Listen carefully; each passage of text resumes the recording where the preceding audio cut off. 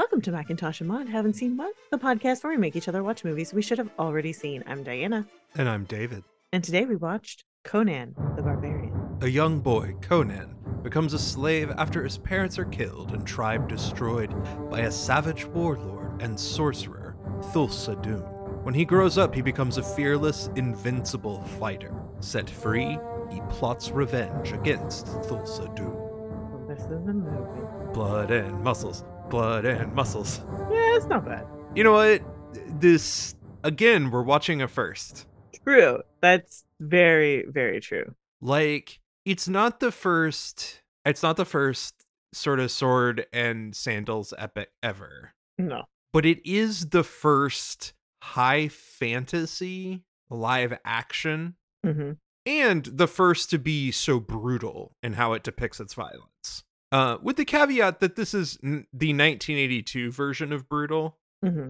Like, at the time, this is considered one of the most violent films ever made. Now, it's pretty fucking laughable. Yes, this is nothing. Until the final scene. The final scene, the blood starts to splatter a lot more. Mm-hmm. But, you know, it's nothing comparatively. I think it's hard to understand the impact of this by not being there. And the movie has not aged well. No. For a variety of reasons. Mm-hmm. I mean, I will say this. It's not boring. It's comical. It's just so dated at this point. A little bit. And, you know, this is Arnold before he worked on his accent a little bit more. Not that his accent's a problem at all. It's just there's definitely a shift. There's been a big shift. And so that's a little jarring. This is before Arnold could be considered a bankable star, and that didn't happen until 2 years later.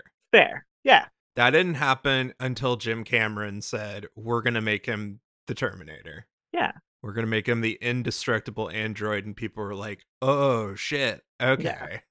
Yeah. And yet, he's also the absolute perfect casting for this role. Mm-hmm. Like, this is, bar none, the best choice for the role. I can't think of anybody better to play this character. And they hide. He doesn't talk for the first 30 minutes of the movie. Nope. Which is fine, because Conan does not have to be a character that talks a lot. Mm-hmm. At least early on. No.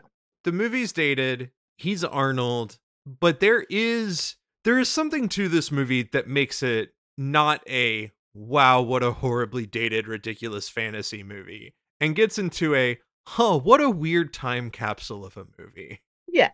But also how inventive it was with what it was working with. Yeah. And there are moments that are legitimately silly, like that snake looks terrible. The snake looks terrible, but it's also like awesome at the same time. And yet there is also some just absolute dead on fucking whoa. That final fight scene is legit. It's fucking great. Yeah. There's some action in this movie that's legitimately good. It's just, boy, it needs an update, and it needs a proper update. And full disclosure, we like to do sequels or remakes, but we started to watch the 2011 version, and whoo boy. We just like, what the fuck are we watching? And we just like got to a place where like, I can't care. I can't give this any more of my brain power. I will die. Jason Momoa was doing a good job. Don't get me wrong. Yeah. Nobody else was. No. Nobody. Like, even the grips weren't doing a good job. Ron Perlman was dead inside. Oh my god. And I like Ron Perlman a lot. Those Hellboys were great. But no. No. This is a no. So, look, somebody could take this story, really rework it, and we'll talk a lot about how it differs from its source material. Okay. And how now we should still very much differ from the source material. Sure. For lots of reasons. Yeah. But that Conan is actually a really interesting character that I think there's a lot you could do with. And I think the movie did what it could in 1982. I just don't know that that's necessarily the greatest watch in 2023. Yeah. But for a 40-year-old movie, I wasn't bored. I really wasn't. Fairly entertaining. And one of the things that does make this film entertaining is that it's aged a bit. You know, we're making fun of it a little bit, but it's also just in jest because it's kind of cool. Like I like knowing how some of those effects were done, and even if we'd, do things differently now, it's effective. Yeah, we'll get into it. I think there's going to be parts where I think we're going to have both good and ugh things to say about everybody Hmm. involved. Yeah. But I do enjoy the fact that there's lots of interesting, fun things to talk about. Cool. Yeah, Well, the budget for this movie was about $20 million. That's 62 million in today's money. Now that is not a lot of money, no. especially when you're making a movie on this scale. And I need to remind everyone that this is the same year as Blade Runner. Oh, okay. Wow. This is in between the Star Wars movies Jesus. and the year after Raiders of the Lost Ark. Wow. Adventure films and special effects films galore. It's true, but also you see then how good the special effects are already working. Sure. This movie doesn't have the budget for it. No. And so that's the interesting thing. Mm, Our filmmaker, who we have talked about a couple of times, mm-hmm. is going to have some interesting ideas of how to get around that. Okay. It grossed 39,500,000. That's roughly 123 million today. And globally, it grossed $69 million. Nice. Which equates to about 215 million in today's money. A modest return, but it made an impact. Sure. For the opening, so this is still just before the multiplex, Mm-hmm. right? The Star Wars movies, especially the original Star Wars, opened up in like a handful of theaters because Mm-hmm. that's still kind of the model. Now, it did make it out to the outer reaches, but we're still in that weird in-between phase. Yeah.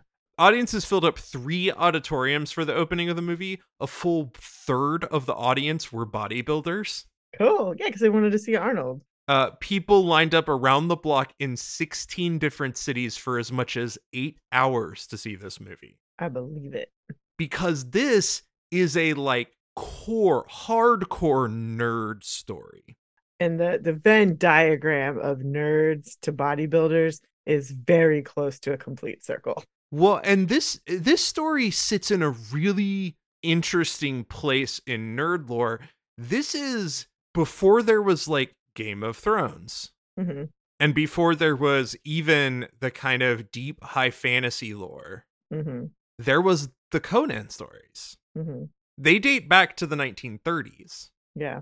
So there is a very specific type of fantasy nerd in the 80s at this time who were like the original D&D players Yeah.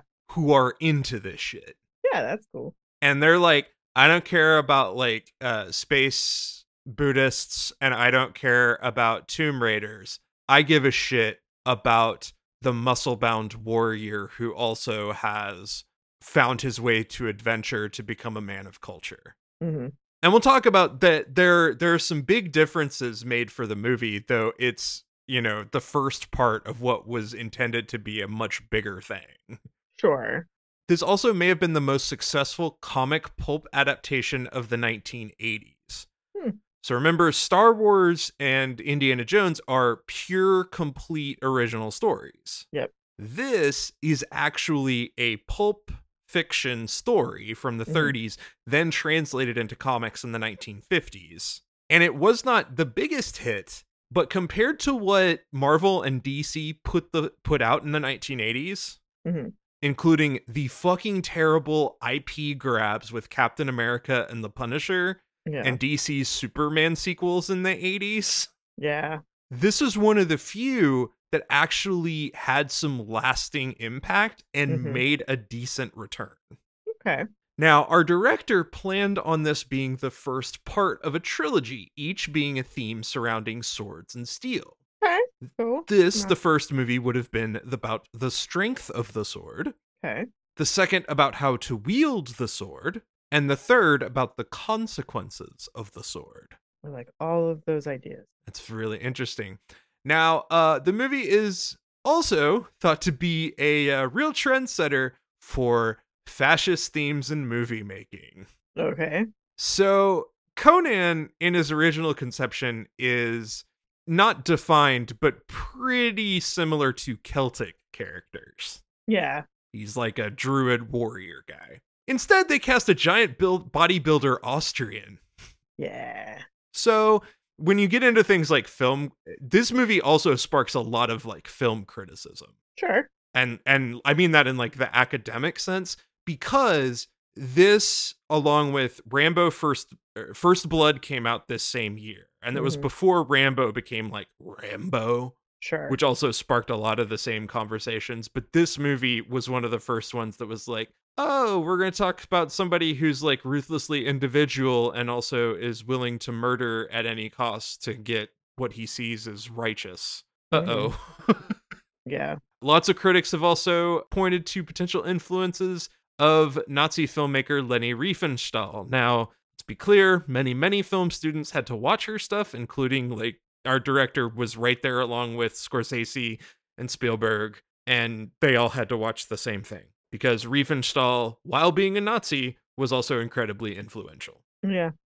But the violence is interesting too because it is laughable, but this is one of the very first movies to push that violent boundary. Sure. Some people, of course, thought the body count was ridiculous, and it's pretty high, let's not lie. It's not John Wick levels, but it's not bad. Others saw the violence and were like, well, it's whatever it is, but it just looks like shit. Yeah. And a lot of it does. The fans of the stories had an interesting take. They didn't like the violence because of its cartoonish nature, and they were missing the darkness and richness of the violence depicted in the stories. Okay. And this is how we get into our writing. Okay. So the creator of Conan is a gentleman named Robert E. Howard. He created the character through mostly stories and I believe like one or two novels in the 1930s. His fiction was carried in the magazine Weird Tales, which is legendary. Also a place where H.P. Lovecraft, a friend and admirer of Robert E. Howard, also published his tales. Okay. If you know anything about that, you'll know that there might be some problematic things in the character. No way. We'll talk about that. Getting an uncredited story writing credit is a gentleman named Edward Summer. This is all he's ever done. Okay. And he didn't actually get official credit for the movie, though he did get official credit for the Conan video game. Okay. But the two writers of this movie are Oliver Stone, who we already talked about him just recently for JFK in our 1991 Oscar series, and a gentleman named John Milius. Oh, okay. Oh, yeah. I recognize that name. That was Apocalypse Now. Uh-huh. And he's the guy that Big Lebowski, Walter's based on. You are missing one important point, and that is the movie he made right after this, Red Dawn. Oh, that film does not register in my brain, really, in any way. Not that it was a shitty movie. It was just, it wasn't I think great. there's some memorable moments from it. I don't love Powers Booth trying to hit on a 16-year-old, but then on the flip side, it's not reciprocated, so... It's not good. It was weird. So, just so we know, this comes just after he wrote Apocalypse Now, and then worked with Steven Spielberg on 1941, and then, of course, Red Dawn comes right after this. What do we think of the writing of this movie? It's flawed. It moves really slow in the beginning. Yeah. And it doesn't need to. So, like, on the one hand, it moves really slow. On the other hand, I appreciate that this is a movie. Like, with Marvel, we have finally gotten to the point where we're like, origin stories need to be done in 5 minutes. You have to be telling us something very new that we haven't seen before to go on a long origin story. Exactly. And even now, I don't hate that we have this much origin story because none of us fucking know who Conan is. Fair. Again, the cross-section of people who are like devoted to the Conan stories, not a big group of people. So I don't hate the fact that we do a lot of exposition. I just think that over the course of the movie, we linger a little too long on different moments. That's fair. Like, we just stay too long in a certain place. We stay too long with Thulsa Doom coming in. We stay too long with him and the witch, which makes no fucking sense. Other than like setting up the world, which again, you can do it. You just don't need to do it so much. Yeah. And I feel like that's really what it is like we spend so much time in these different parts of the story when you could get through this in like an hour 45. Yeah. And just little ratchet up. The thing though is like I like the core concepts of the story because I think he is an interesting figure. I do think that there are things that they really flattened out the stories for the movie, which makes a lot of sense. Sure. Like you have to make a movie that people will watch. But there are things about Conan the character that I think are honestly the really interesting thing to follow through with. Fans of the movie were really confused, or fans of the stories were confused because when they went to this, based on the stories, they were expecting something pulpy. Okay. Like I think people were expecting something like a Speed Racer. And if you made this movie with some of that same aesthetic, or if you made it almost like the Prince Valiant comics, if you've ever seen those, but you made a movie that had like that feeling and style, which this movie does in moments, you would get the point of Conan himself. The original Conan was told with a romantic and Gilded Age feel. The stories were noted for their descriptions of the color pageantry, the magic and snakes. Even the violence was written with like bright colors and like vivid descriptions to make it all just like so colorful. And instead, this movie was inspired by Nietzsche and went straight to the darkness. In fact, Conan's personal philosophy, which is written into the story, is, quote, "Let me live deep while I live. Let me know the rich juices of red meat and stinging wine on my palate, the hot embrace of white arms, the mad exultation of battle when the blue blades flame and crimson, and I am content. I live, I burn with life, I love, I slay, and am content," unquote. Yeah, that's a lot. It's a lot, but couldn't you make a hell of a movie out of that? Oh, yeah, you could. And like, I think that's the other thing is like, they aimed way darker than they really needed to. Yeah, but it's so cool. I just think there are elements where it was like, you could have played more with like the brightness and richness of things. Sure. Instead of making it so like, honestly, dark and leathery and gothic with a capital G. I don't know that it would be as iconic as it was. No. But I don't know. It's flawed, but it's also interesting. Like it's not boring writing and it's not just horrible. It's just got a lot of mess in there that we could clean up. I do find it interesting. One thing that John Milius's last project was the television series Rome. Oh, wow. Which would tell you a whole fucking lot. Man, Rome. Well, okay, I've never watched Rome. You said Rome, and I thought Spartacus, which was like insane. Oh, Rome's more insane, by all accounts. I don't know. Spartacus was a lot. So the funny thing here is that this is originally Oliver Stone's movie. He was writing it. However, he's fucking Oliver Stone. So his version would have been about 4 hours long. There would have been tons more creatures, tons more things involved with it. And the cost for his script was about $70 million. And the studio was like, okay, we can't do that. So they brought in John Milius, who he himself, being a practical filmmaker and having done this for many years, cut the budget significantly. Okay. And he said, fuck it, we're not adding all these creatures. We're not going ILM. We're going to make it practical. His whole thing was, let's make it real. Fine, you want to tell a movie? We could get into Walter Sobchak voice so easily. Oh, yeah. You want a monster movie? I'll give you a monster movie. I'll make all the monsters look terrible. And I'll get it bloody and dirty. John fucking Milius, everyone. He's crazy, man. I do love that Arnold Schwarzenegger was never in doubt for this role. Okay, that's cool. While writing this movie, Oliver Stone had Arnold read comics and fantasy novels to him to see how he would handle some of the dialogue that he was writing. Okay, that's smart. So before Milius is even on board, Arnold's on board. Love it. Stone's original script would have set the timeline in a post-apocalyptic future. Okay. Despite the fact that the original story is set around 10,000 BC. Okay. So it's like this missing saga age of history. Although Howard literally just took medieval themes and influences because he was like, I'm not doing research to 10,000 BC. I love it. I can't blame you for that. You're a pulp writer. What are you going to do with that much research? Mm-hmm. It's going to cost you so much money. But all of the different names, and like, there's so much. Roughly a half of the trivia on this movie is all shit about the stories. Mm-hmm. And what's interesting is how much the stories were taken from versus how much of other ancient civilizations and research was put into the characters for the movie. Because Milius pulled from lots of historical research. He pulled from lots of imagery from other things. Mm-hmm. One of the notes they put is like the makeup that they give Arnold after he escapes from the ghosts is referencing a Kurosawa film that deals with ghosts and painting. It's Japanese in style. Mm-hmm.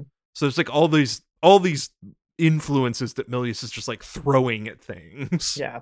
Mostly to just get the movie done. That's cool. The interesting thing, though, is that Conan's story in this film follows a different Howard character, that being Kull the Conqueror. Mm-hmm. So Conan, in his stories, was a young adventurer who left home on his own. Kull was actually the one that was exiled and spent time as a slave and gladiator before taking the throne. Okay. And Thulsa Doom is named after and based on a character from the Kull series. Oh, okay. So this might as well be Kull the Conqueror that we're watching. Yeah, but if they were gonna go on a journey, it makes sense to start here. Yeah. And go. Yeah. They do point out that Conan as a character, and again, they could have gotten into this later. Mm-hmm. But as he becomes a leader, Conan becomes known for being a talented commander and strategic leader. He learns to read and write on his own and acquired the ability to learn languages throughout his travels. That's cool. So like Conan as a character, that's sort of the interesting thing is like on his journey, Conan stops becoming just like brute force and like learns and soaks up. And so he's almost like this incredibly muscly warrior version of Alexander the Great, almost. That's cool. I like that. Yeah. But let's be clear. Conan is also a kind of a love letter to whiteness. Okay. Howard wanted to portray Conan in his ideal appearance, tall and powerful with dark hair and blue or gray eyes. Mm-hmm. Howard kind of wished he could live the way that Conan does. Quote, barbarism is the natural state of mankind. Civilization is unnatural. It is a whim of circumstance, and barbarism must always ultimately triumph. Well, that's a choice. If you've heard about eco-fascism, you'll know just how much that ties in. Fascists love to talk about their barbarism in action. Yeah, no thank you. Yeah, it's not good. It's not good. No. It's the 30s. He was friends with Lovecraft. You can infer all of those things. Mm-hmm. That being said, Conan as a character is really interesting. Mm-hmm. And you can excise those elements while still exploring him as this really cool character. Conan's response, famous response to the Mongol general. Conan, what is best in life? To crush your enemies, see them driven before you, and to hear the lamentation of your women. That is good.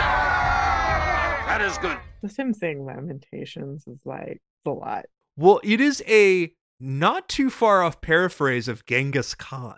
Okay. And Subotai, the sort of sidekick to Conan, is a rough translation of Khan's general, Subadai Bagdur. Mm-hmm.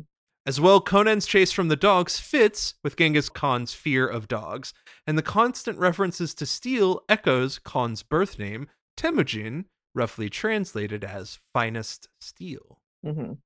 Some other fun notes in the original script: the tomb where Conan got his sword was from the lost city of Atlantis. Because why not? Okay. Sure. And the Doom cult was based around the Flagellants, the cult that wore white robes and whipped themselves as penance during the Black Death in the 14th century. Okay. They went full culty vibes on them, and the cult was creepy in the best way. Cult was creepy, and I'm okay with that. If you're going to put a cult in a movie, make them creepy. Yeah, I don't like, creepy cults or nothing. Well, I found it really interesting because they made the cult creepy in the right way, because none of those people individually are threatening, but if they all swarm together, they're terrifying. Yeah.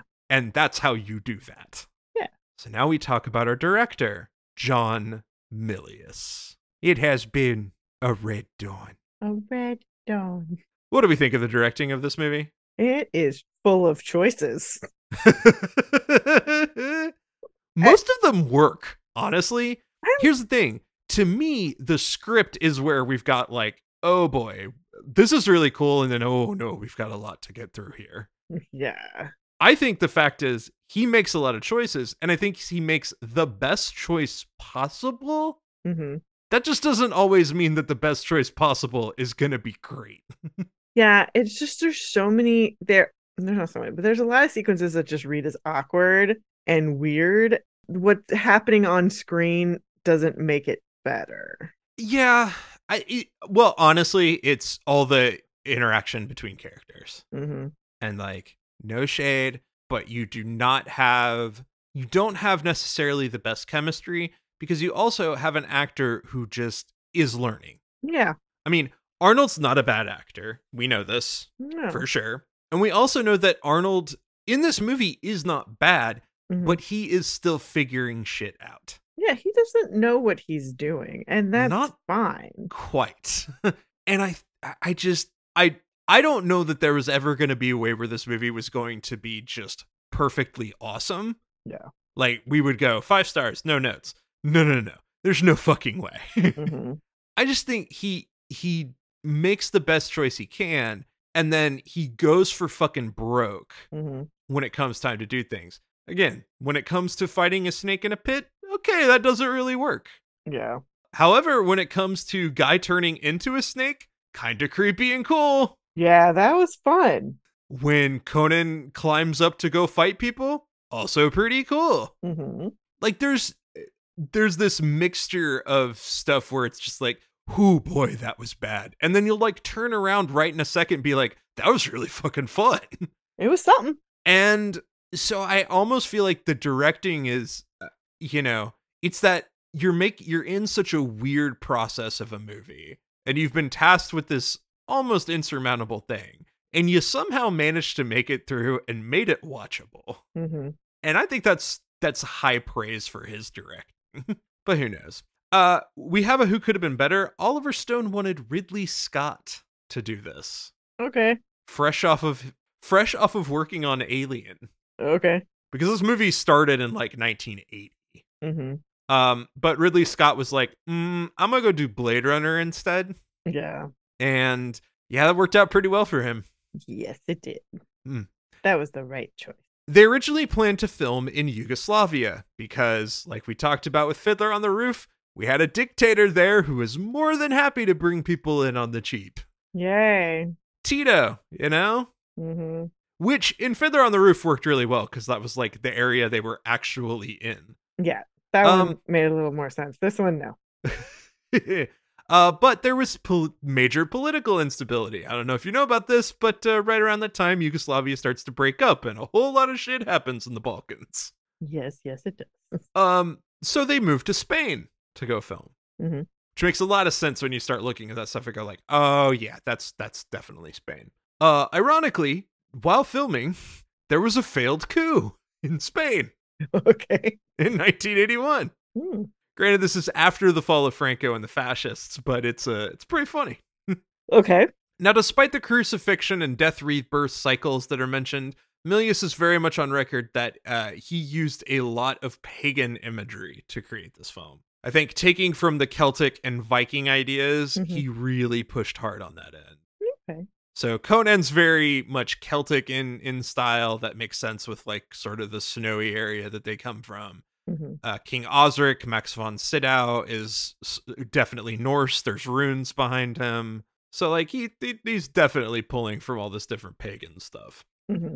He had an interesting observation about the violence. He didn't want it to be ultra bloody just to be bloody. He felt like making it that violent was important to the character's world. Because of all the violence, he says, quote, you don't dwell on any of the violence. Mm-hmm. In the Greek theater, you wouldn't. It'd be too far away, but it's there. There is blood. You know what's happening to people, and it's very realistic, unquote. And I think that's sort of the interesting thing. Game of Thrones tried to ride that line, and sometimes it got the balance right of trying to say, like, we're going to show you a whole bunch of horrible shit because you need to understand that this is what it would just be like every day for people. Yeah, that there are stakes. Yeah. There are stakes, and also when you see people flippant about death, it's like, well, it happens constantly all the fucking time, so why would I care that much? Yep. Like, that's it's not a bad idea. And again, the violence in this movie is nothing, and I think part of it is because he was actually thoughtful about how much he put in. Mm-hmm. 200 workers built the set in a large warehouse outside Madrid. Crew members were made up of people from Italy, England, America, and Spain. 1,500 extras were employed for the film. Oh, wow. The score was completed with a 90-piece orchestra and a 24-member choir singing in mock Latin.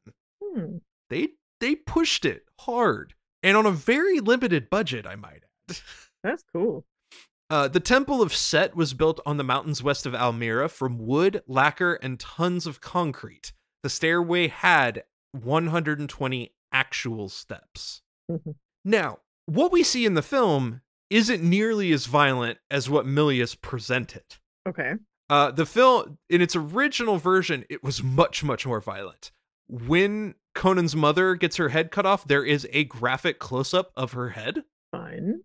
We see the graphic slaying of a monster by Subutai at the top of the Serpent Tower, and we see Conan chopping off the arm of a pickpocket at the bazaar. The studio, seeing all of this, was like, oh my god, we can't do this. Because again, nobody's made a movie this violent. And we're like, we can't sell this movie. Absolutely not. And Milius, who is nothing if not practical, was like, cool, I'll cut it. All right. And he did. He pared it back really hard. And at the time, Arnold was on record as saying it really annoyed him. But as he reflected on it, he was like, yeah, that's the only way more people saw this. I mean, it's fair. Like, you've got, like, there are things you've got to give and take on. The one interesting thing is, like, watching the 2011 version and being like, geez, they really pushed it hard. And nobody cared. Yeah, and that's because, like, the violence had just exploded in media at that point. So we're just like, who gives a fuck? Right. But in 1982, totally different environment they're going into. Arnold was like, well, I was pissed that we couldn't do what we really wanted to do, but actually this was more important for everyone involved to not get an X rating, because that's what would have happened. Sure. Milius wanted Arnold to be the narrator for the film, but the executives were very concerned about his accent. Oh, okay, yeah. So instead, they brought Mako, the actor playing the wizard, to do the narration. Okay. Both Arnold Schwarzenegger and Sandahl Bergman had to perform their own stunts themselves. They couldn't get anyone for their size. There were no suitable body doubles. Yep. Stunt coordinator Terry Leonard, fresh off of Raiders of the Lost Ark, was brought in to help Schwarzenegger, Bergman, and Jerry Lopez complete their stunts. So, while some of it is really laughable, those moments that are really fucking cool, the actors did their damn selves. Yeah. Production designer Ron Cobb, a concept artist for Alien and did a lot of amazing work, was tasked with determining how to bring the Hyborian age to life. He wanted to avoid Greek architecture and Neo-Roman designs of the sword and sandal movies of the 50s and 60s. He didn't want it to look like what people would expect. Sure. So instead, he looked to the Dark Ages and Viking imagery to create the designs for the film, which again, I get. But I almost, like I said, a Prince Valiant color version palette of this movie would be incredible to watch. Yeah, that would have been interesting. And also a little more unexpected. Well, especially, like, you can make Conan dark and leathery all day long. Yeah. But then you go into that Serpent Tower, and they chose kind of like the greeny, woozy vibe, which works. But imagine that being like in full, almost Technicolor. Yeah. Inside the Serpent Temple. And then all of that, like, blood getting splattered everywhere. Oh, hell yes. That could be fun. That would be so cool. Milius wanted to avoid optical effects and matte paintings. He wanted to get real effects on screen. However, they didn't have massive sets because they don't have the money to build them. So what did they do? They used miniatures and then filmed in perspective. So what they would do is take scale models of the buildings. They'd put them very carefully in the shot of the camera, and then they'd pull the actors in so that it would look like it towered over them. I love that. It's pretty good. No, that's great. I mean, that's not different than like what they were doing on Star Wars with the ships. Yeah, sort of. The wrinkle here is that in Star Wars on the ships, you're seeing just the ship battles and the dogfights. Mm-hmm. In this, you're having to put the actual actors in the moment. Mm-hmm. And you're having to get a shot that doesn't feel like weird, because I don't think they just did this for static shots. So that makes it even harder. Oh yeah. Well, yeah, that's true. The only sequence created with special effects was the ghost sequence, Mm-hmm. where Conan's being haunted. The original version, however, that was created between two groups, including Industrial Light and Magic, looked too similar to the haunting moment with the face melting in Raiders, where the ghosts fly out of the Ark of the Covenant. So instead, they used cell animation Mm-hmm. in order to get the ghosts floating above Conan. Just kind of cartoony, but it works for a movie like this. Yeah. Milius, being a madman, came up with all of the tactics and booby traps himself, because of course he did. Mm-hmm. And Milius, being a madman, also felt that the movie was definitely going right whenever Arnold got injured. Okay. He's a weird guy. Mm-hmm. We have one other interesting who could have been better, Joe Alvis, who was the production designer for Jaws, Close Encounters of the Third Kind, and Escape from New York. Mm-hmm. This could have been his movie to direct. Mm-hmm. Let's be clear. John Milius is that real special blend of bonkers and practical to pull this story off. Yes. If you let's go past these guys. If you put Steven on this movie, Steven's not bonkers enough to push the edge, and he's not practical enough to not bust this budget wide open. No, Steven is practical enough. I mean, remember, let's look at his early work. He will spend money, but he does spend it very well. He is a problem solver. He is first and foremost an excellent producer. Yeah.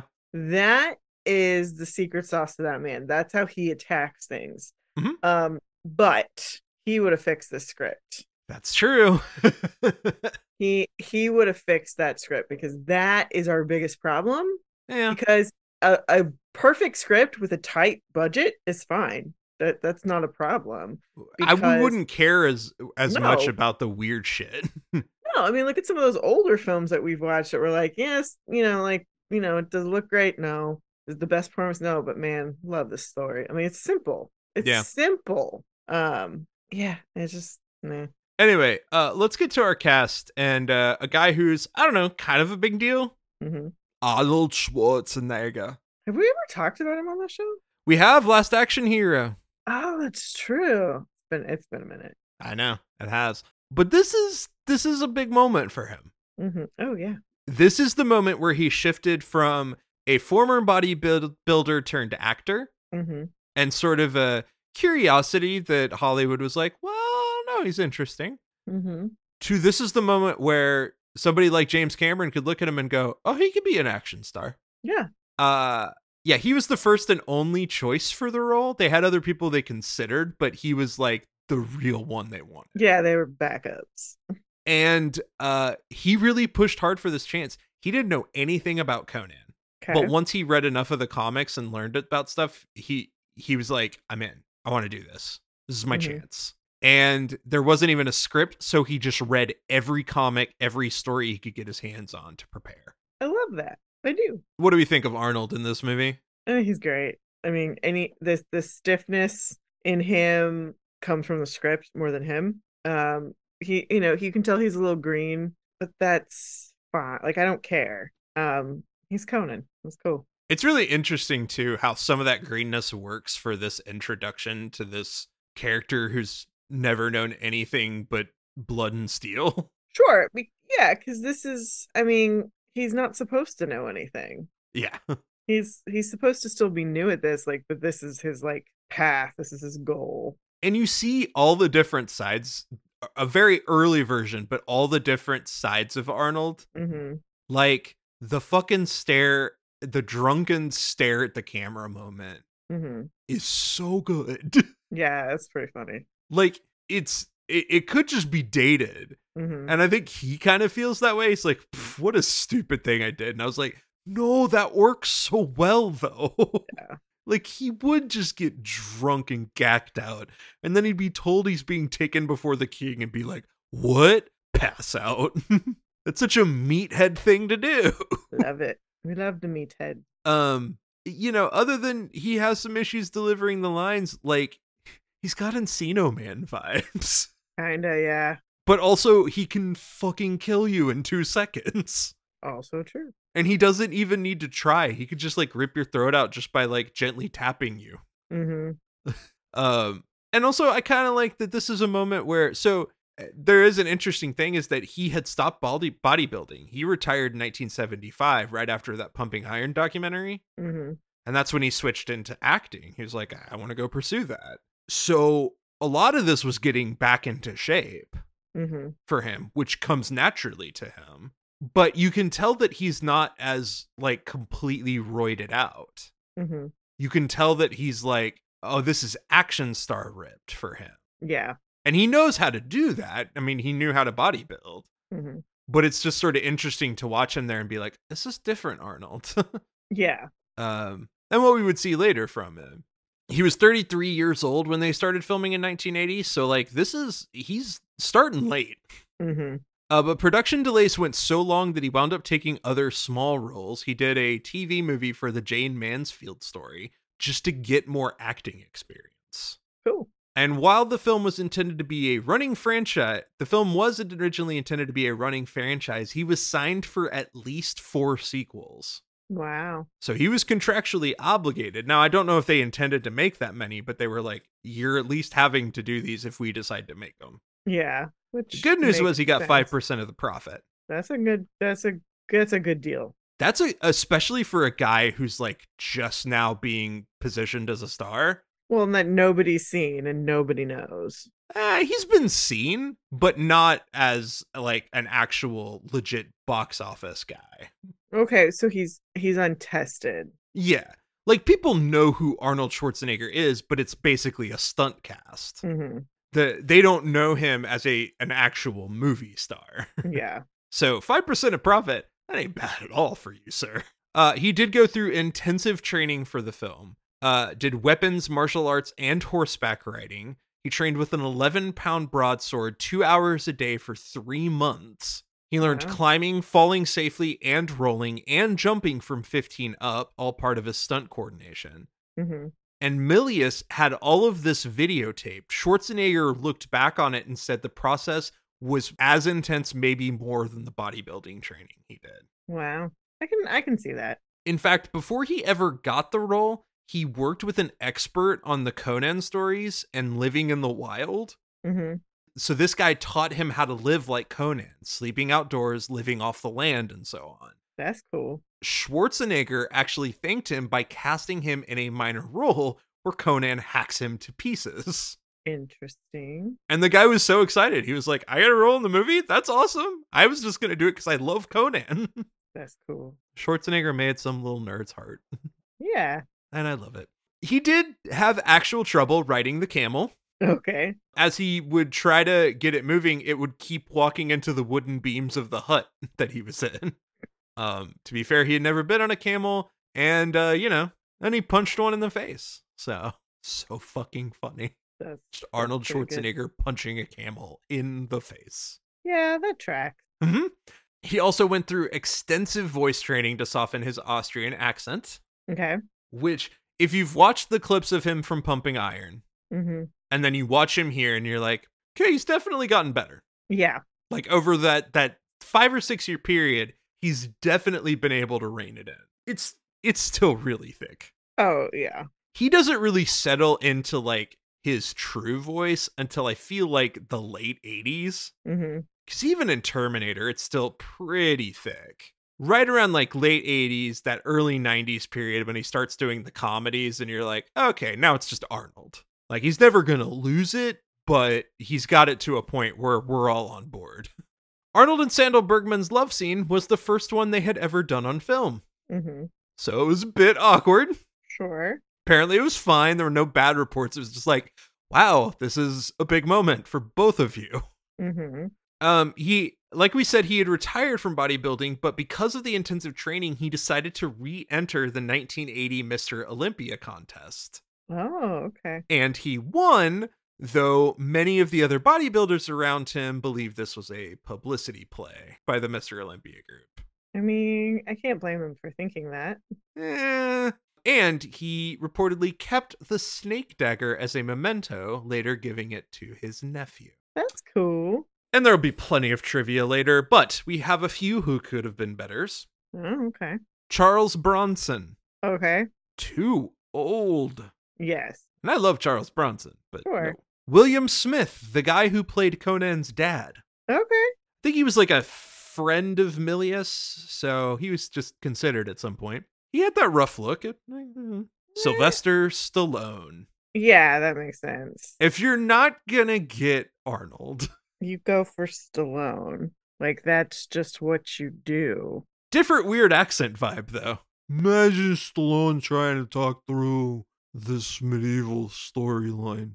Yes. Stallone mumbling through this movie would not work nearly as well as Arnold, like, ow, the whole time. Yeah, no, it doesn't. The ADR is the funniest shit ever. When he groans because he's getting hit, and they're like, they've totally recorded it later. Mm-hmm. And you hear that classic, ah, ah, ah. Yes.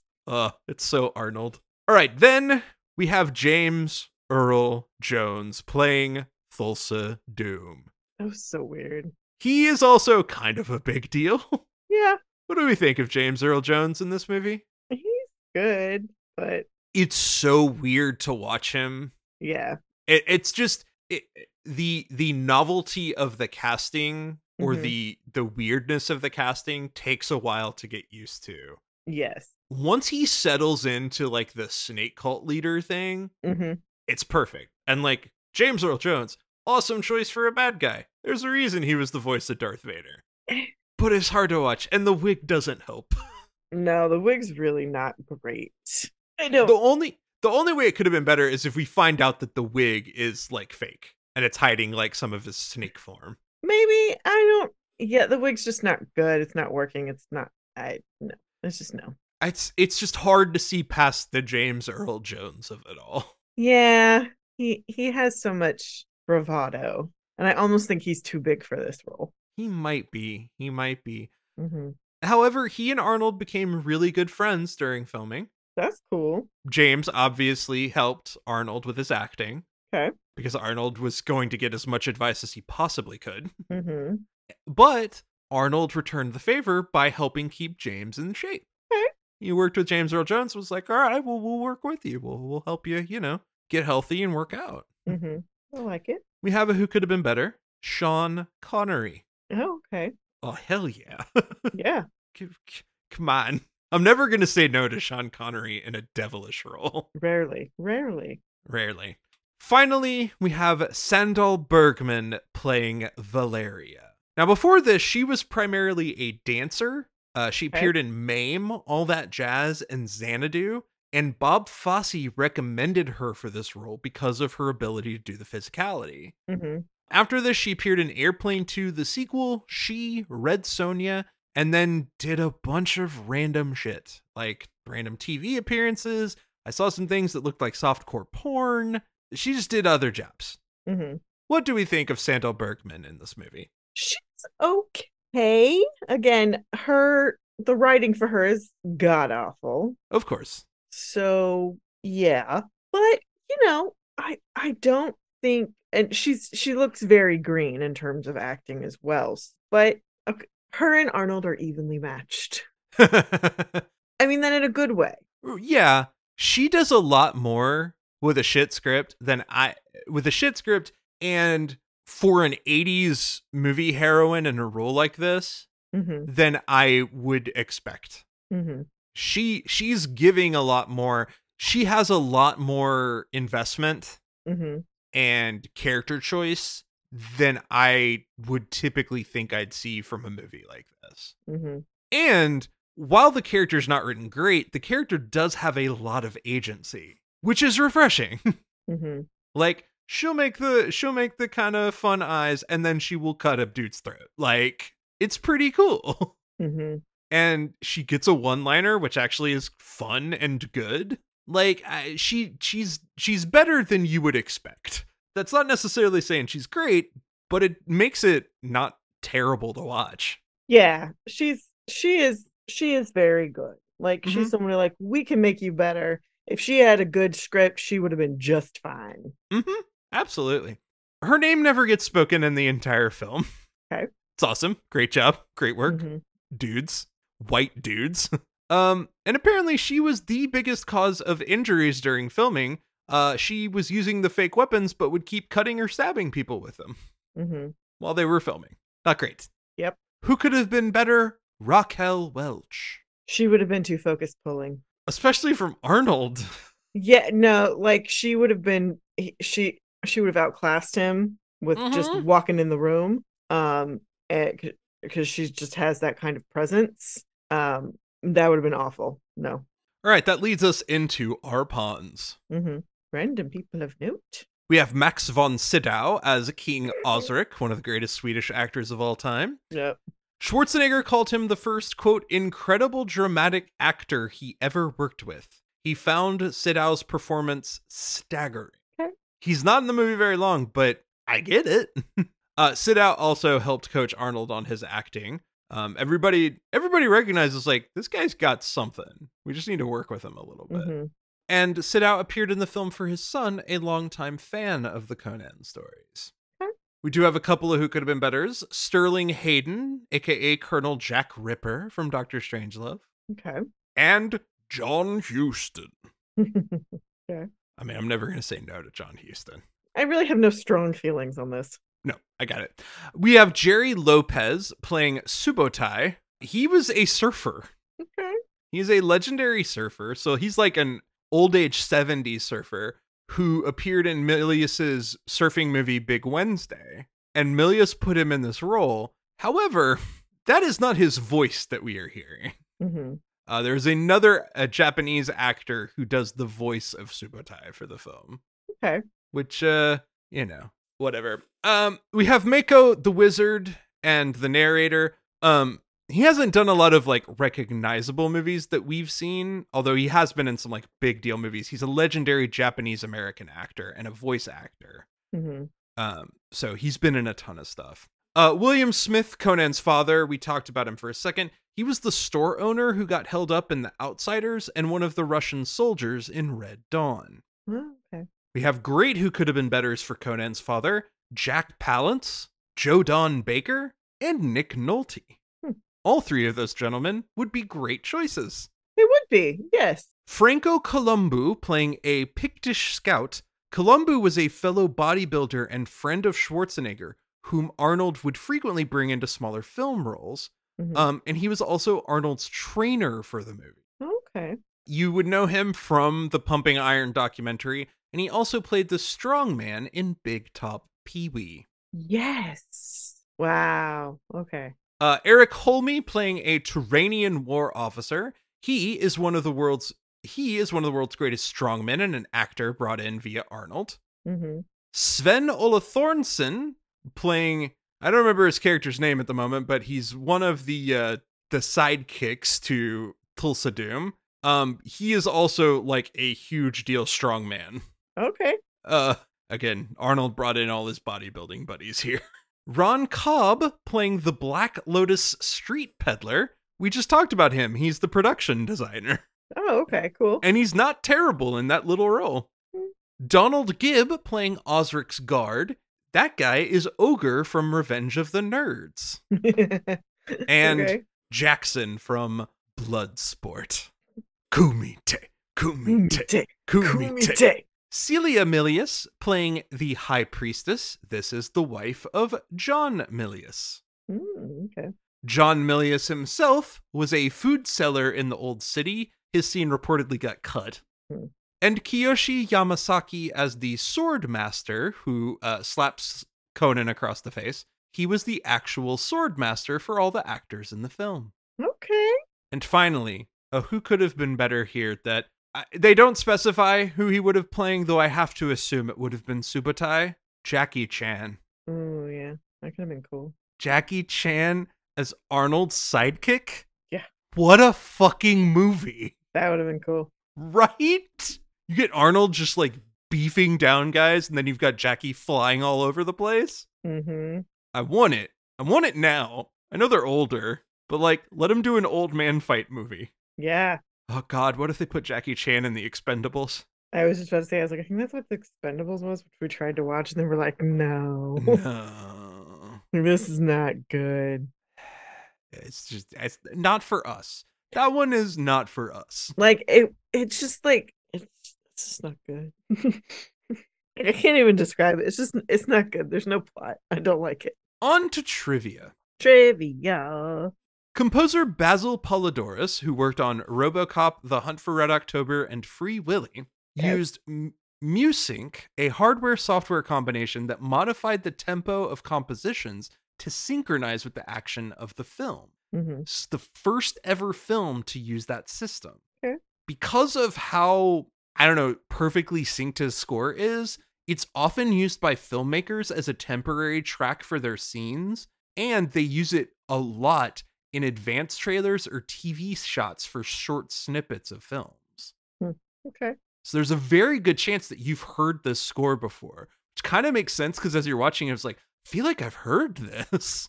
Despite all of this, Milius really wanted to use the Carmina Burana to play for Thulsa Doom's entrance, only changing his mind when Excalibur used it the year before. Of course, then, a different famous director and a friend of Milius's would decide to use it extensively in his Star Wars prequels. John Milius worked closely with Polidorus on the composition to match the tone of the film. He had conceived of the film as an almost opera with nearly no dialogue. Polidorus obliged, and he composed enough music to cover nearly the entirety of the final film. Okay. In fact, he worked in reverse. He had Polidorus start composing based off of storyboards. And then they would record all of the music near the end of production once they knew exactly what they were filming against. Each of the broadswords for the film cost $10,000 and had to be made weathered for the film. Both of Conan's swords were hand ground from carbon steel, heat treated, and unsharpened. The hilts and pommels were sculpted and cast from lost wax processing, and inscriptions added through electrical discharge machining. Okay. However, those primary swords were unbalanced, heavy, and unsuitable for combat. So they only used them in close-ups. That makes sense. The actual fight scenes used swords made from aluminum, fiberglass, and steel. In fact, Valeria's sword was ground from a single aluminum sheet. Okay. The inscription on Conan's sword reads, "Suffer no guilt, ye who wield this in the name of Crom." Schwarzenegger reportedly displayed the sword behind his chair in the cabinet room while he was the governor of California. I respect this move. If you're gonna do something, do it right. It's just a reminder of what I can do to you. Remember who you're dealing with. At one point, Schwarzenegger went up to John Milius and asked what the purpose was of the Wheel of Pain. You know, the big wheel that we see them turning around. Yeah. Milius looked at him and just said, "It grinds grain." Then Schwarzenegger looked and found out that, yes, it actually did grind grain. Yeah. It practically worked. Yeah, no. Again, this is why I love John Milius as a character. Not as a man, necessarily. Sure. But just as a character of, like, this man is nut job. Mm-hmm. But he's also insanely practical. Yeah. What is this whole weird thing that grinds grain? The snake handler on set reportedly only had beautiful women for assistants. As one does. According to John Milius, quote, he was sort of like Thulsa Doom. Apparently, the Wrangler would offer a personal snake for the crew and cast to wear during the day while filming. Mm-hmm. Thorgrim's snake started to get anxious one day, and Milius claimed that actor Sven Ole Thorsen grabbed the snake by the head, stared directly in its eyes, and made it understand who was in charge. Mm-hmm. And to be fair, when you see that man on screen, you're like, damn. Oh, yes. In fact, Milius stated they cast the bad guys other than James Earl Jones. They specifically cast them all to be bigger than Arnold. Mm-hmm. Because they were like, he has to be going up against someone bigger than him. Which means they got bigger beefcakes than Arnold. They had to. But you're like, God. Mm-hmm. Imagine actually standing next to them. Mm-hmm. You're like, fuck. Real arrows were shot into the snake that Arnold was fighting right above Arnold's head. When they determined who would be the best archer to do this on set, it was determined that it would be John Milius himself. He's crazy, man. Producer Dino De Laurentiis wanted Milius to remove the scenes of Conan and his friends getting drunk. He thought it wasn't dignified. De Laurentiis specifically did not like the moment where Conan passes out in the soup, and Schwarzenegger also was like, it's like an Alka-Seltzer commercial. Jeez. Which it is, but also it's amazing. Yeah. And Milius explained, quote, the idea is that it's great. They aren't dignified. They have money, and they're totally drunk and excited with power. And he's goddamn right. Yep. In 1976, Mattel had started developing a toy line to rival against Star Wars, which they had infamously turned down. So they came up with warriors that would fit into sort of barbarian, sci-fi, or military settings, which eventually turned into Masters of the Universe. In the interim, the producers of Conan reached out to Mattel to see if they wanted to do Conan. Okay. But they saw the violence and were like, we cannot do action figures to this movie because no child can see it. But later on, when Conan did try to put out a line, Mattel sued them, saying, this is Masters of the Universe. And Conan was like, no. And they're reportedly settled because it was like, no, but it kind of is. Because you guys kind of knew. Not. Yeah. But also chill. Everybody chill. Reportedly, the dogs used in the chase scene were incredibly dangerous. According to Milius, quote, when you had the dogs chasing Arnold and he's running, he's actually running for his life because he knew those dogs were very dangerous and they even attacked their trainer. In fact, he fell down on a rock he was climbing during one of the shots and injured his back. Okay. The vultures at the Tree of Woe made use of several real vultures and an actual mechanical bird, which is the one that Conan bites. The dummy bird used feathers and wings from a dead vulture, and the controls were routed into the tree. However, apparently Arnold had to prepare for the scene to gargle with alcohol because one of the birds had lice. They had lice? Yeah. Wow. Yeah. Well, you know, they're vultures. They eat dead animals. The tree itself was made out of plaster and styrofoam on a wood skeleton that rotated on a turntable that allowed them to keep consistent shadows while filming shots over 3 different days. Smart! Arnold sat on a bicycle seat mounted in the tree while fake nails were placed on his wrists and feet. So practical, easy, everybody comes out and the shot looks like it does. The giant snake was an actual mechanical snake, but it couldn't move very well. So it was like full-on animatronics. So they only used a few shots of that. Instead, the majority of it is a rubber snake with ropes. Okay. Which, yeah. However, most of the other animals in this movie are real. Now, the American Humane Association was like, clearly you injured some of these animals. And to be fair, in the movie, a dog got kicked, horses are tripped, and of course, a camel gets punched in the face. Yeah. But Milius states that all the animals were stunt animals, particularly the horses. They all knew how to trip and fall. So he's like, we didn't harm animals. Don't care what they said. We didn't do it. And this is, I think, before the Humane Association had representatives on set. So they were just like, this is incredibly violent, and we think you might have hurt some of these animals, especially if they were real. Now, the horses didn't get hurt, but the stuntmen, however, got thrown quite a bit. Including one who needed 15 to 20 stitches, but as soon as he got them, went right back to filming. The 80s were a different time. Yeah. To get the puddles of blood, they used buckets of actual blood from slaughterhouses. Gross. Yeah. That is gross. Ew. Yeah, I know. To maintain the worn-in look of the costumes, producer Dino De Laurentiis wanted the actors to wear their costumes during rehearsals and in between scenes. Which works when you've got that much like leathery stuff going on. It does look a lot better than if it was all shiny. If it was all shiny, it would be so fucking off-putting. Some stuntmen in the film took too long to die and had to get paid extra to lie down and stay down. Milius said that the actress who is playing the woman who gets offered to Conan while he's in his cage was genuinely terrified of Arnold. Oh, wow. Though reportedly Arnold is like a sweetheart, never did anything. Mm-hmm. But she was literally just like, oh my God. The fake blood on set was made from concentrate and was supposed to be mixed with water before use. However, where they were filming was so cold that they instead had to mix it with vodka. When actors were supposed to spit blood, they would typically wind up swallowing it, and then would go to the effects supervisors to get some more shots. Incredible. Great stuff. Not even mad. Mm-mm. At one point, Milius got sick while filming and had to direct from a trailer. Quote, Oh. I thought I was breaking new ground while directing from a trailer, and then I read a thing where Francis was directing a movie from a bathtub. Yeah, that track. Milius claimed that right after the film came out, he noticed Arnold talking to a woman. She noted how sexy the scene was with him and the witch, and Arnold replied, you know, even for me, that doesn't happen every time. That's funny. I should remind everyone, too, he was definitely married to Maria at this point. Okay. They were married, and in fact, he was away for so long that he had to, like, fly her out on occasion because they were, like, this took a year. This took a long time to get made.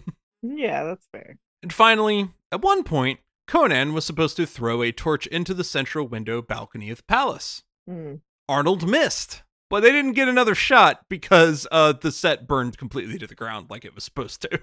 Mm. Uh-oh. Whoops. Guess we're just gonna have to edit that one. I mean, there are worse things to have to edit, to be sure. And that leads us to ratings. Oh, God. For every film, we have a specific rating system. For this one, the Lamentations of Your Women. No, not You're even. never going to stop saying that.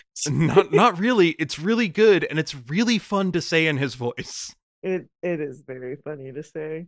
But we're gonna have to do Conan broadswords, right? You got to do it. The Lamentations of the Woman. As No, a no, woman, we're doing I broadswords. want to do the Lamentations of a woman. No. Okay.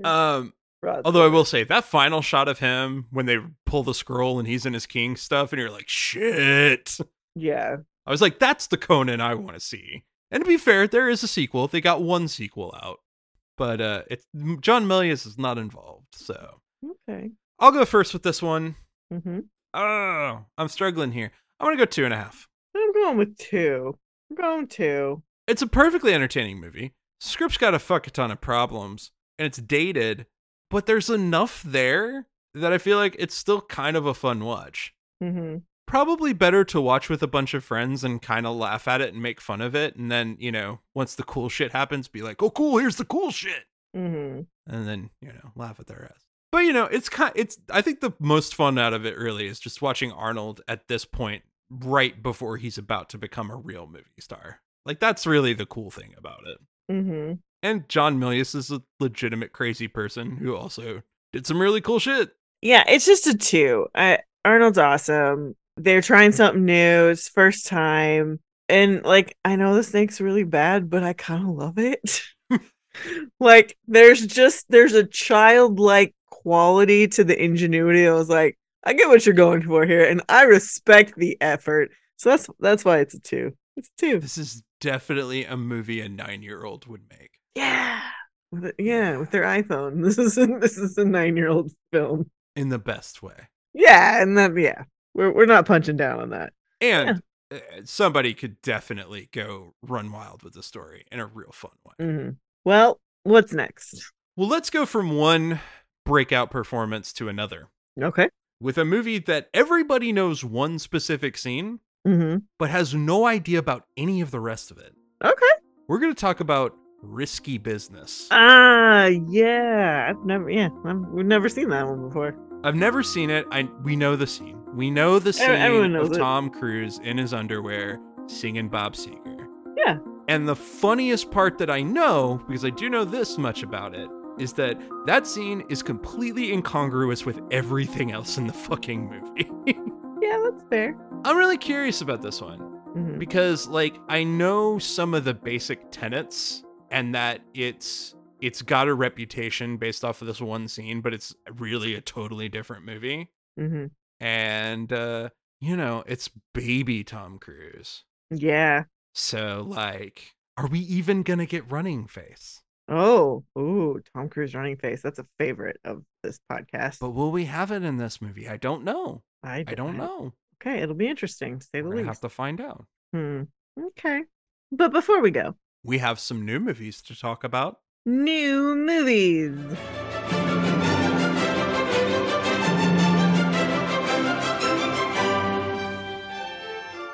First, we saw Scream 6. The survivors of the Ghostface killings leave Woodsboro behind and start a fresh chapter in New York City. This was so fun. They promised an entirely new adventure in an entirely new location. By God, they delivered. They did, and they had a lot of fun with their tropes, as they always do.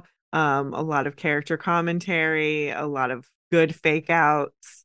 I so enjoyed it. I had so much fun with it. Thoroughly enjoyed. Had my own criticisms at times, like you do with the Scream movies. There's probably one little thing that you're like, I don't love that, but so fun. Mm-hmm. They're all so fun.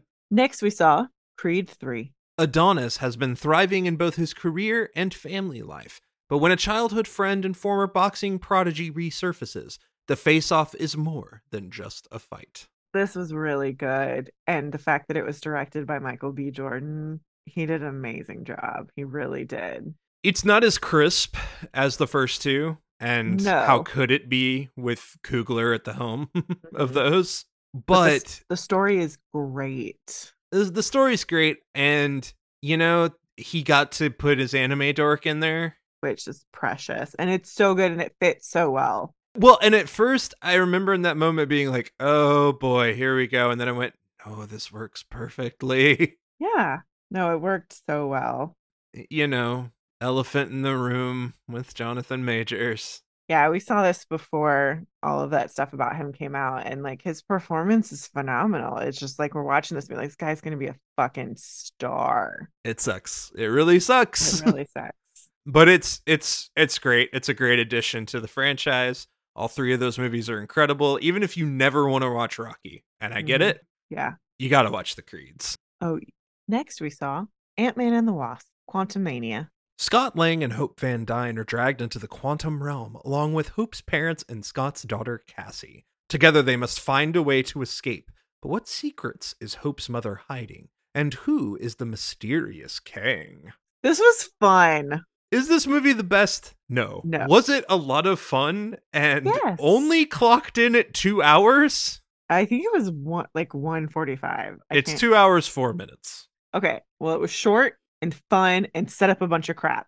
Great time. Mm-hmm. We took our kids to this one, and this was one that we felt very confident that we could take them without having to see it first, because we usually screen Marvel movies first. We're like, nah, this one's gonna be fine. And we had a great time. It was great.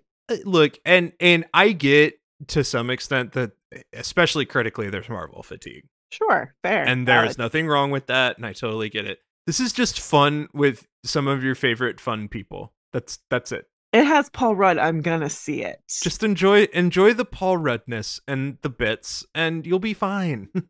It's a good movie. It's a good movie. It's fun. It's a great time. Yeah.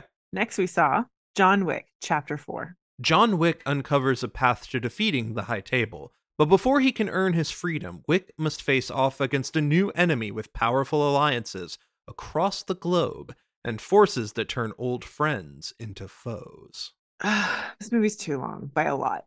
A lot. You had to wonder when they would push the lore too far. I don't think the lore is too far. Okay? Like, I don't have a problem with the lore. The problem is this is like Legend of Zelda degrees of having to go on quests. There's so much shit to solve a fucking issue, and it's just like you need to cut a solid 45 minutes out of this. Like I know they're also using this to like backdoor the television series. That's fine, but like you could have cut so much of this down.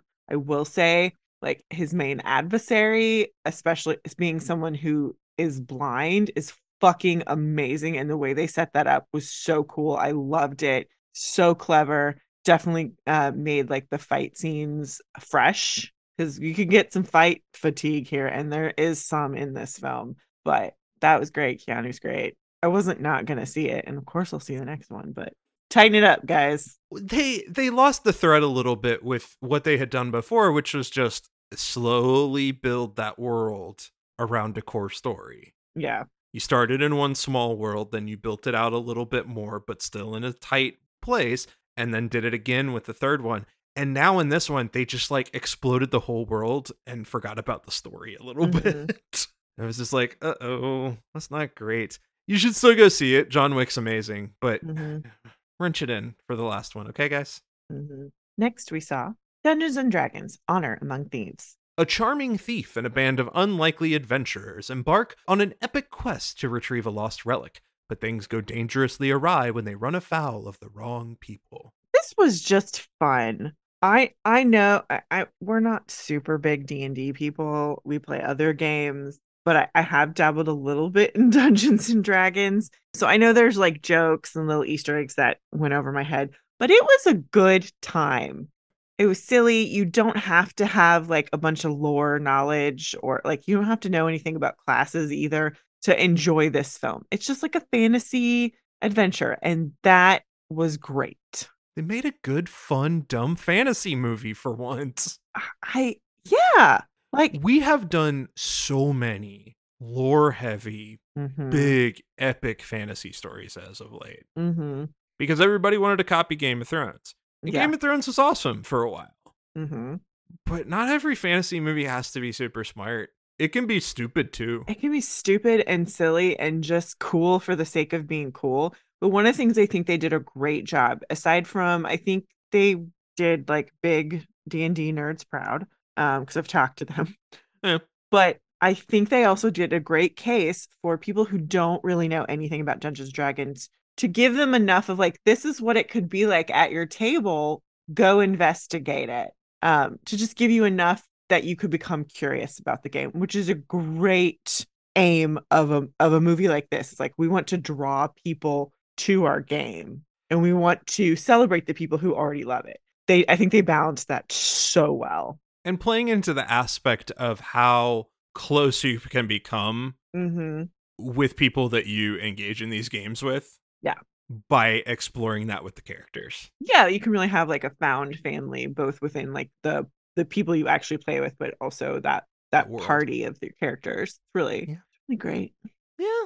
Next, we saw the Super Mario Brothers movie. The story of the Super Mario Brothers on their journey through the Mushroom Kingdom. Another stupid movie that I really enjoyed. Beyond stupid.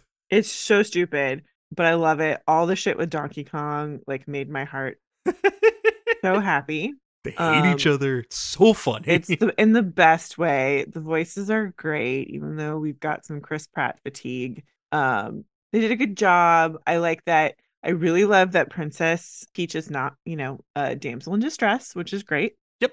I don't love the framework of the film with Mario and Luigi and their family. It just kind of felt like some weird stereotypes that you didn't have to like feed into. I don't know. But the main film itself was really fun, and they set it up for potential sequels really well.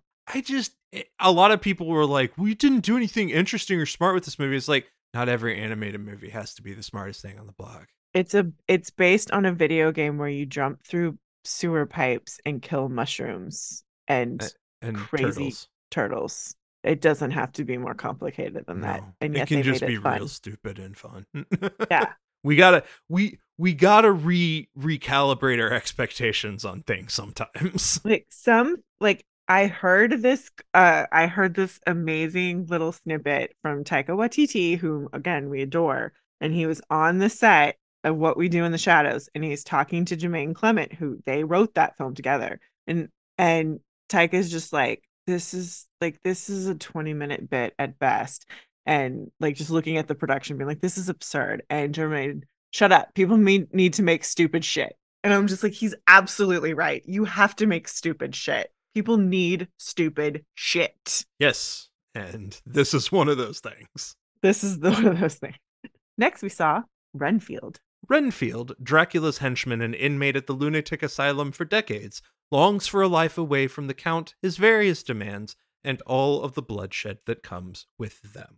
I love how much Nicholas Hoult has grown up to be just precious. Clever premise. Yeah. Pretty fun. But even in an hour and a half, the bit kind of runs its course pretty quick. Yeah, they needed another problem other than just Dracula. Like, I think that's what it was missing. They kind of tried to I don't know. It's just, they played with the emotional manipulation and abusive relationship, the mentally abusive and emotionally abusive part of it. Mm-hmm. And that was interesting, but you can only make so many jokes about that.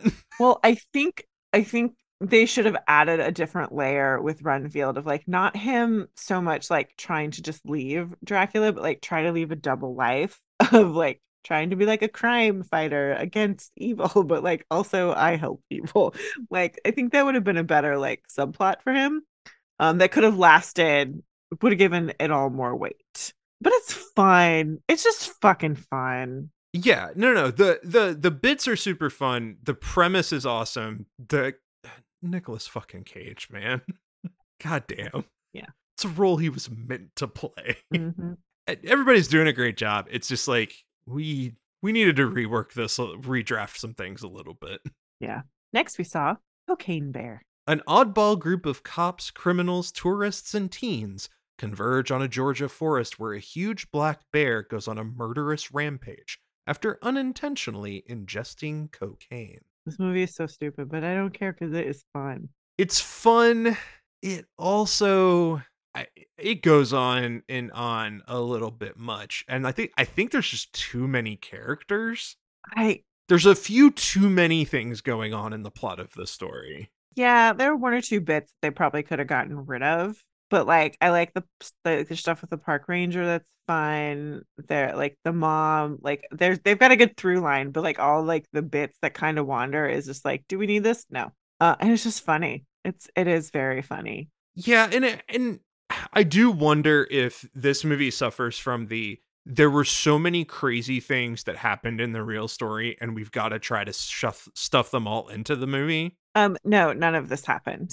Oh, damn it. Like I looked into it. Like the bear died almost instantly, and the guy did jump out of a plane, but he also died pretty much instantly. So like it had no actual impact, but the fact that this could have happened was insane. But the bear died almost instantly or very shortly after ingesting the cocaine. Nothing happened. Yeah. Like nobody was hurt, nobody was killed other than that one dude who jumped out of a plane. See, yeah, here's the thing. I think it's too plot heavy. I think they're just doing too many things and not spending enough time letting us have time with the characters. Yeah. To kind of figure out, what are your issues? Why are you being like this? And then coming to like care a bit more. Yeah.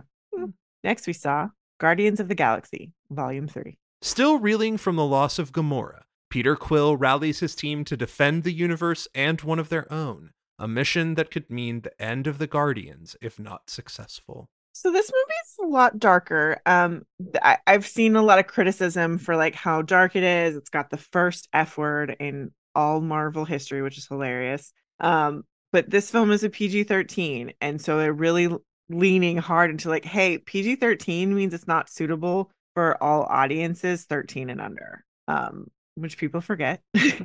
So like I cannot take my 8-year-old to this. My 11-year-old would probably be fine. 8-year-old, no, he can't. Yeah, see this. no. It's not. It's not the other Guardians movies where it's just kind of silly, can't be fun.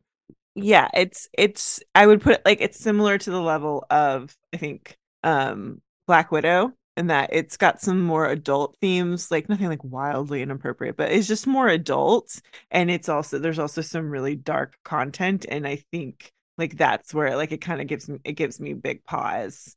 It's a good story. The soundtrack is actually pitch perfect, which is like one of the hallmarks of this series. The more I think about it and like dissect certain bits, I'm like, oh no, that was great. That was great. The difference about this film compared to other Marvel movies is that this one is supposed to close a chapter of this huge series, of this huge story that we're in.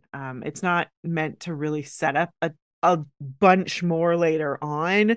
It's supposed to close this piece of this giant story we've been following for so long, which it does a really good job of. It also deals with a lot of the grief that these characters faced. It does handle grief, and I think like grief and trauma, but also like very much a like found family stuff, which is fabulous and I love. Yeah, Thor dealt with that too, but in some different ways.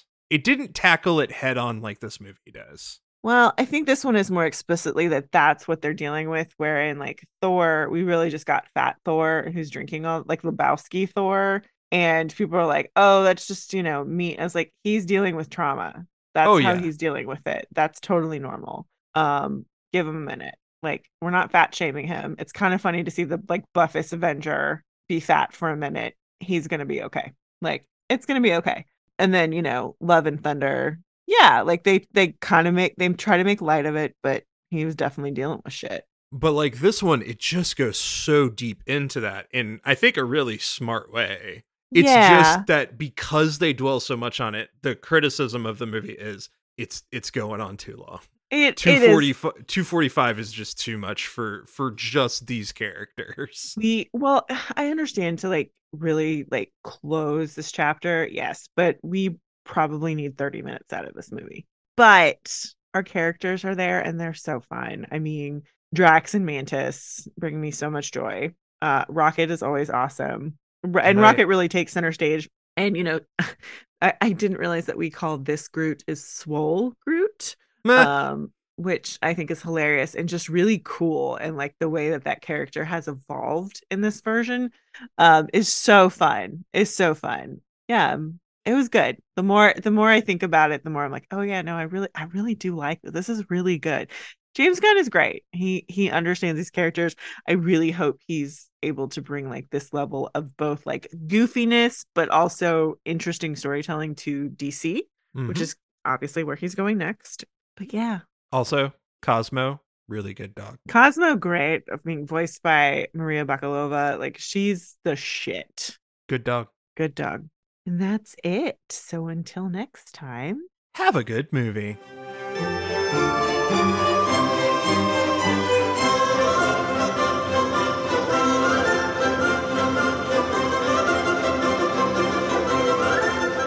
Thanks for listening. Be sure to review and rate us on iTunes, Stitcher, or wherever you listen to your podcast. For questions, comments, and recommendations, you can email us at macintoshandmod@gmail.com or find us on Twitter, Instagram, and Facebook.